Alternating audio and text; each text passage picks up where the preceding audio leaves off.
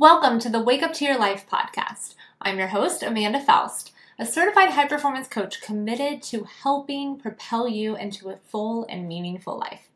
If you're tired of going through the motions and you're craving a life filled with purpose and intention, then you're in the right place.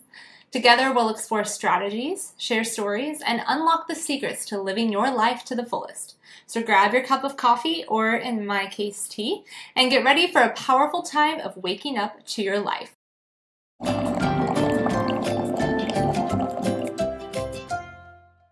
It's Amanda here, back with another episode of Wake Up to Your Life. Ever felt like you're caught up in negativity from the very first moment of your day? Or maybe negativity has found you later on in your day. And either way, you could be in need of an instant mood lifter. Today, I have an easy and effective tip that you can put into action right now to shift your mood into one of more positivity. Today's word is movement. Yep, that's right.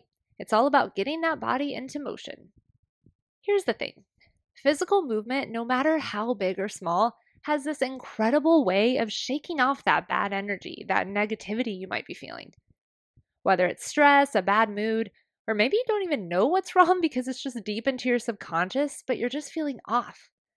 Well, moving your body can act like a reset button for your mind.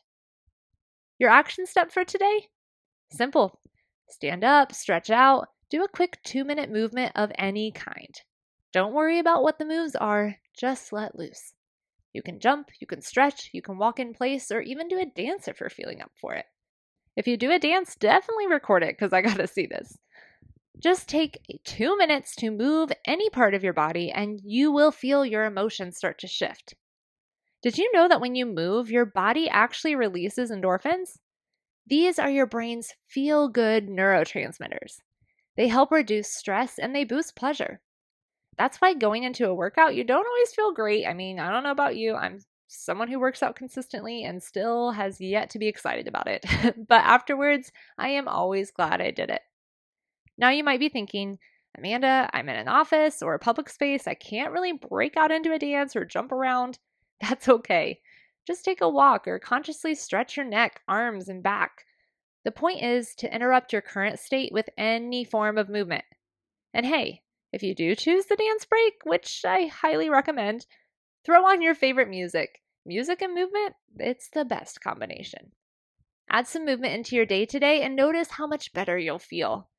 And remember, each new day is a chance to wake up to your life.